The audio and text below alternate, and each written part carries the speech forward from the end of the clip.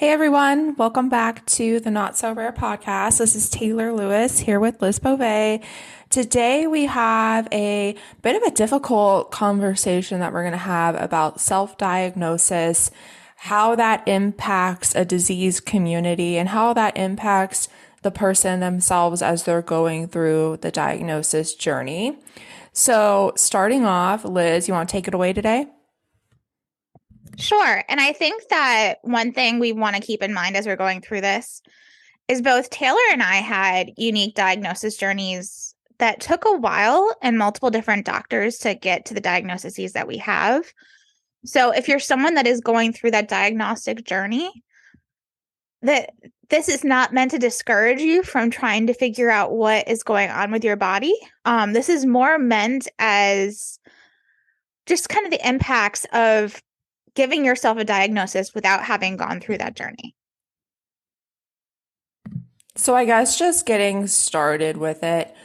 I think what would be good is if we preface this a bit with like what our journey has been like getting to that point. And so like we've talked about before, we've explained our journey, but I think something that would be important to highlight today to all of you is the frustration and the feeling of this is taking forever. It can take years before diagnosed with a rare disease because you are put through all of the hoops and all of the testing to try and find a more fundamental, regular diagnosis, if you will, that's more mainstream. When in fact, like going through the rare disease side of things, you have to like trickle down and funnel down the system in just the right way to get that attention you need to get your diagnosis. And I think I was fortunate enough that the health system that initially admitted me and was looking into what was going on with me was a research institution. So they had experience in rare, they had experience in the unique. So for me, that diagnostic journey wasn't very long, but then finding a doctor that treats my disease was much longer. So for me, I actually had a diagnosis within about 3 months of my disease reappearing in my life. Which at that point I was then given pamphlets of different support groups to reach out to that were related to the diagnosis I was given. So, jumping into a bit of where our thoughts came from today.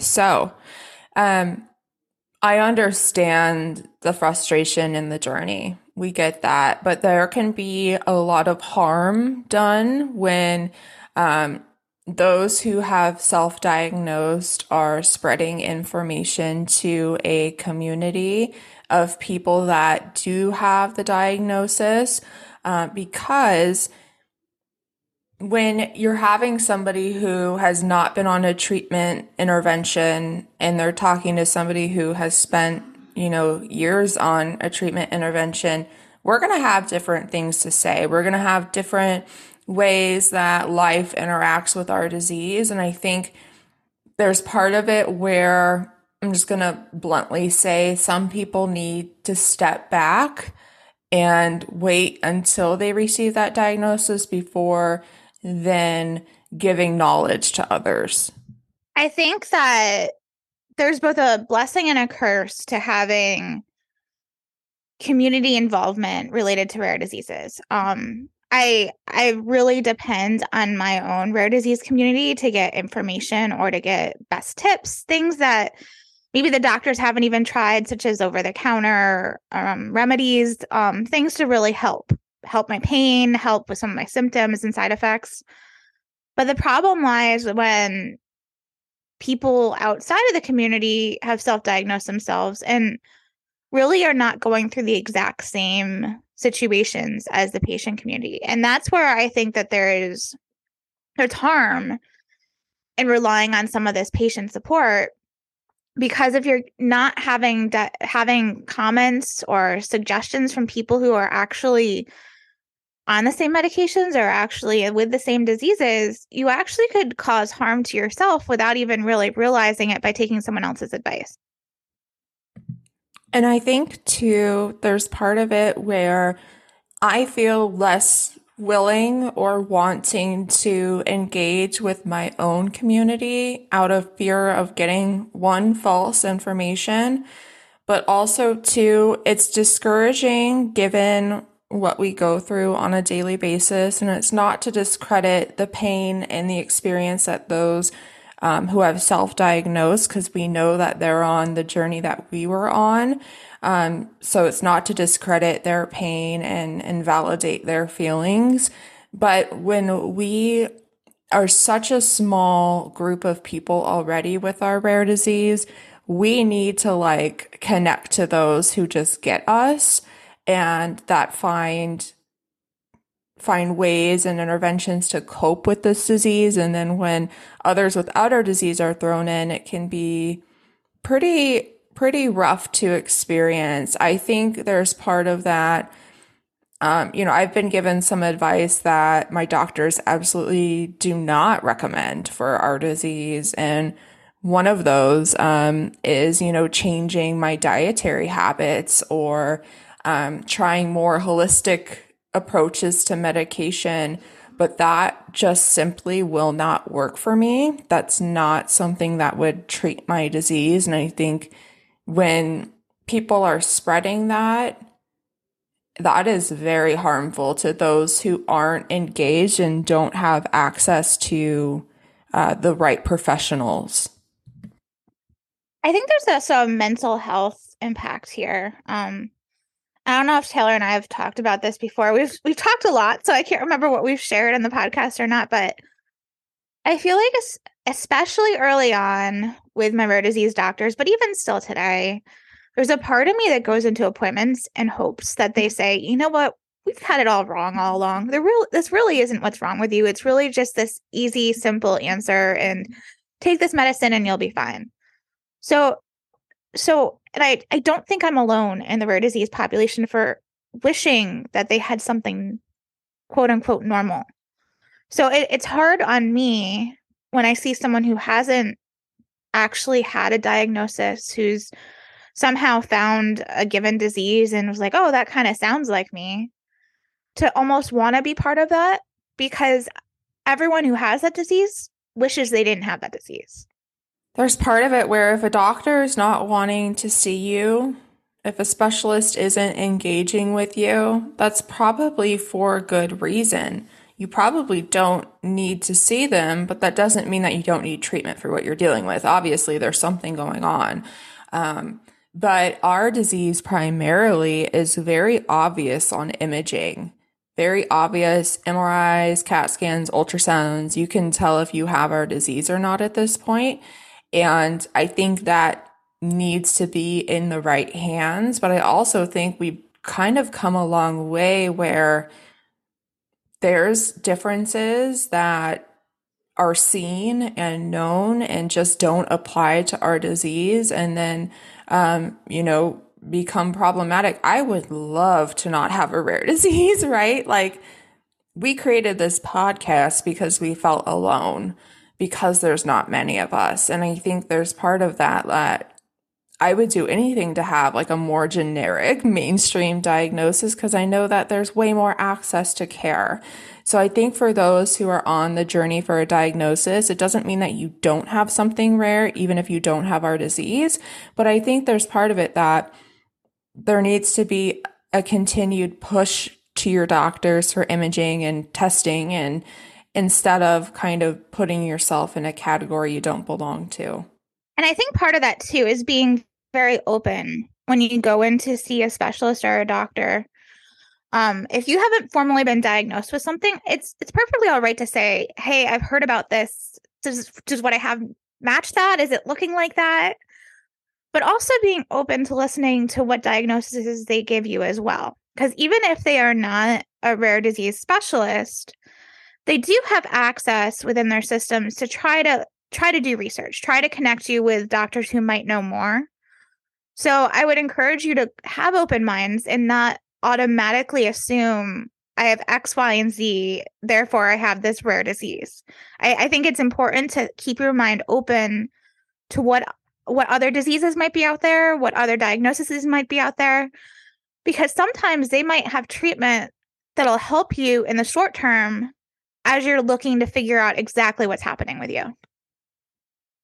I also want to add to that I've jumped in a group that hasn't quite been appropriate for me before, and that's the metastatic breast cancer group. And I jumped in there because they're treated with the experimental medication that my disease is treated for. And so I was grasping at straws the same way some people may be for a diagnosis. And my response being in that group was very negative. I didn't get good feedback and I didn't get a welcoming environment because now looking back and understanding it differently, we go through very different things than that group does. I'm not constantly, well, I do say I have worry about life expectancy, but I'm not on a prognosis where I have a year to live and this is the only medication that can help me.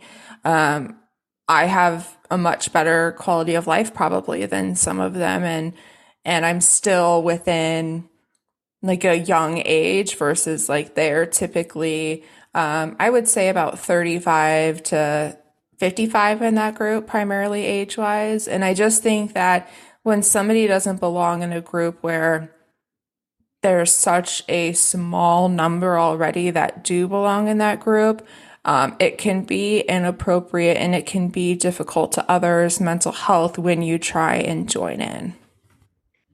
And I think that that's also why when we're putting together this podcast, we're not trying to gear it towards one disease or another disease, because we acknowledge that everyone out there on this diagnostic journey needs support. They need someone to feel like they have a community. They need something to listen to, something to give a little bit of hope to. So this podcast wasn't designated for a given diagnosis on purpose to allow a community for people who either are diagnosed or are working on a diagnosis.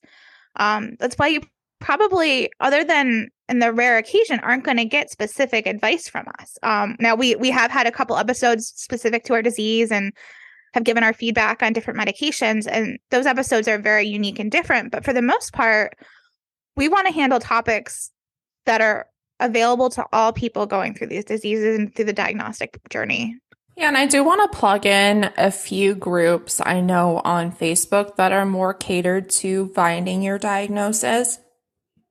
So the Rare Disease Warrior group on Facebook that I've kind of been following for a long time, I would say there's a majority of people that have found their diagnosis, but there's a lot of people on that group, since it's a much larger scale, it's rare disease in general, that are kind of like looking for that guidance and help from others in like a larger scale way. So I think that group has definitely fit the need of kind of including everybody, because you're not going to a specific disease, you're going to an entire rare disease community and kind of like channeling your frustration and asking questions about diagnosis journey and things like that. But I think ultimately, like if you need a place to belong to, a larger scale like that's a good start. But I think fundamentally it comes back down to getting yourself in that doctor's office. I'll be the first one to admit I don't like going to the doctors. It is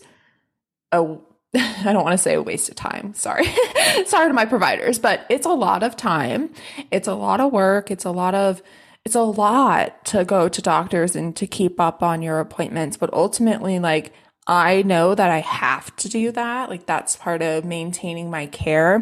The same way it was part of finding a diagnosis. It took me almost 10 years to get my diagnosis. And I think when looking at that, I think there's part of it of like, instead of trying to put yourself into your own category, at the end of the day, it's going to be the testing and in the scanning that shows it and gives you some direction. Going forward, our hope is for everyone who's going through this diagnostic journey, keep asking questions.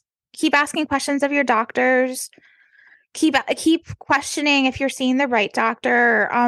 Work with them to find your diagnosis. And as you're going through that, there are open rare disease groups out there. that you can use for support. You can listen to us for support because a lot of our topics will relate regardless of your diagnosis. I think maybe just to kind of close this, Taylor and I have had some different updates in our care and exciting things, I guess, for us that we'd like to share because we've been giving kind of plugs on our lives. One thing for me is related to my back, and I have finally found the right doctor for me related to my back. Essentially, I was seeing a pain management doctor, but the facility he was in didn't have the right equipment to really help do some interventions for my back. And although it's probably been a year and a half of me trying to find the right group, but I finally found the right doctor that's willing to take me on and has access to the right equipment. So I'm strangely excited about an appointment next week where I'm actually going to get an epidural injection to the right spot of my back, which actually hasn't happened in the entire time I was getting injections for my back hair. So I'm really hopeful that this is going to help me, at least in the short term, related to my back.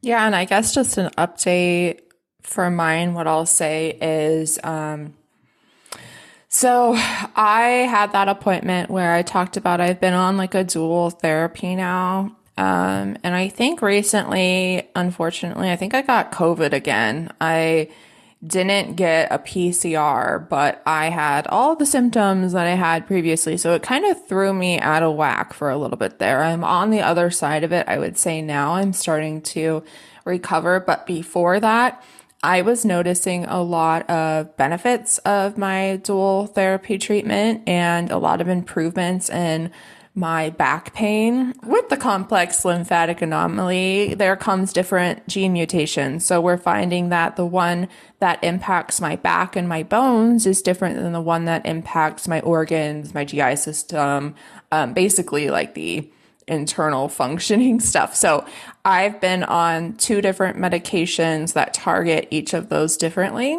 and it's been positive for me so far.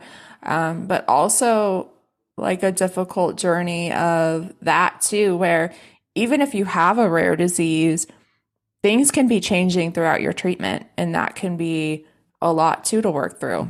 Another positive that I've had is, and I know we've talked about anxiety of finding specialists, anxiety after specialist appointments. I had met with a new specialist a couple weeks ago, and I had a very positive experience in the appointment, but there's always that anxiety of, is this person going to follow through? Am I going to hear from this person again? Is this the right person? And I was really surprised when I got a phone call from them this week that for the past couple of weeks that they've actually been doing research. They've been talking to other doctors and other specialties, really trying to find a plan for me. And so I have a feeling we're going to try a new therapy for me. It's one that Taylor's been on, but more on a low dose for me to see if maybe going forward that'll help me. It raises some anxiety of, is this the right decision or not? But after all the research she's done, it seems like it's something worth a try. So that's also something that's going to be coming down my way after I do another round of egg preservation. Other positive updates going on. I would say, even with being sick this last couple weeks, they were pretty brutal on me, to be honest. It was a rough couple last weeks that I found coping skills that didn't involve heavy exercise or didn't involve, like I've talked about before, my previous coping skills that I felt were the only ones that I had. And so I've been branching out more, finding new things that work for me and work for my body when I'm not feeling good. And I truly feel like it's kept a lot of my anxiety under control through this time. I've talked about my crafting. I talked about video games. And even just like hanging out with my dog has been really healthy for me and coping through this time. And if I were to tell myself 3 years ago that you'd be crafting as a coping skill, I'd think I was crazy. So there's been a lot of improvement there. And I think that I'm proud of finding those things that work for me. It took a long time to get going on that journey because exercise has been such a big part of my life growing up. But But now that my body has been changing with my disease and my needs are different, and sometimes it's better for me to lay on the couch than it is to do anything, I am happy to know that I'm doing something productive and enjoyable while I'm getting over my illness. Yeah, Taylor, you've been crafting up a storm. She sent me a picture yesterday where she had set up a crafting table next to her couch, which I thought was both sweet and slightly concerning. But what's great is that she can craft, but be around her family and be around her dog, still watch her favorite shows, which I thought was really sweet. Yeah, my husband, we got the Hogwarts alumni game on Friday. So he's been like obsessively playing that since Friday. And I was like, well, I don't want to go in like my office crafting space because it's like kind of away from where they are. And right now he's at the academy, so he's only home on weekends. So I'm trying to be as present as possible while also like enjoying our things together, which is fun. And then Chewy's just been lounging per usual. So everyone, thank you again for listening. I hope that those of you going through the diagnostic journey are able to find your support, find what you need from your medical team. Always feel free to listen to us, reach out to us if you want support as you go through this journey, because we know it can be rough. Thank you so much for listening. This has been the Not So Rare podcast.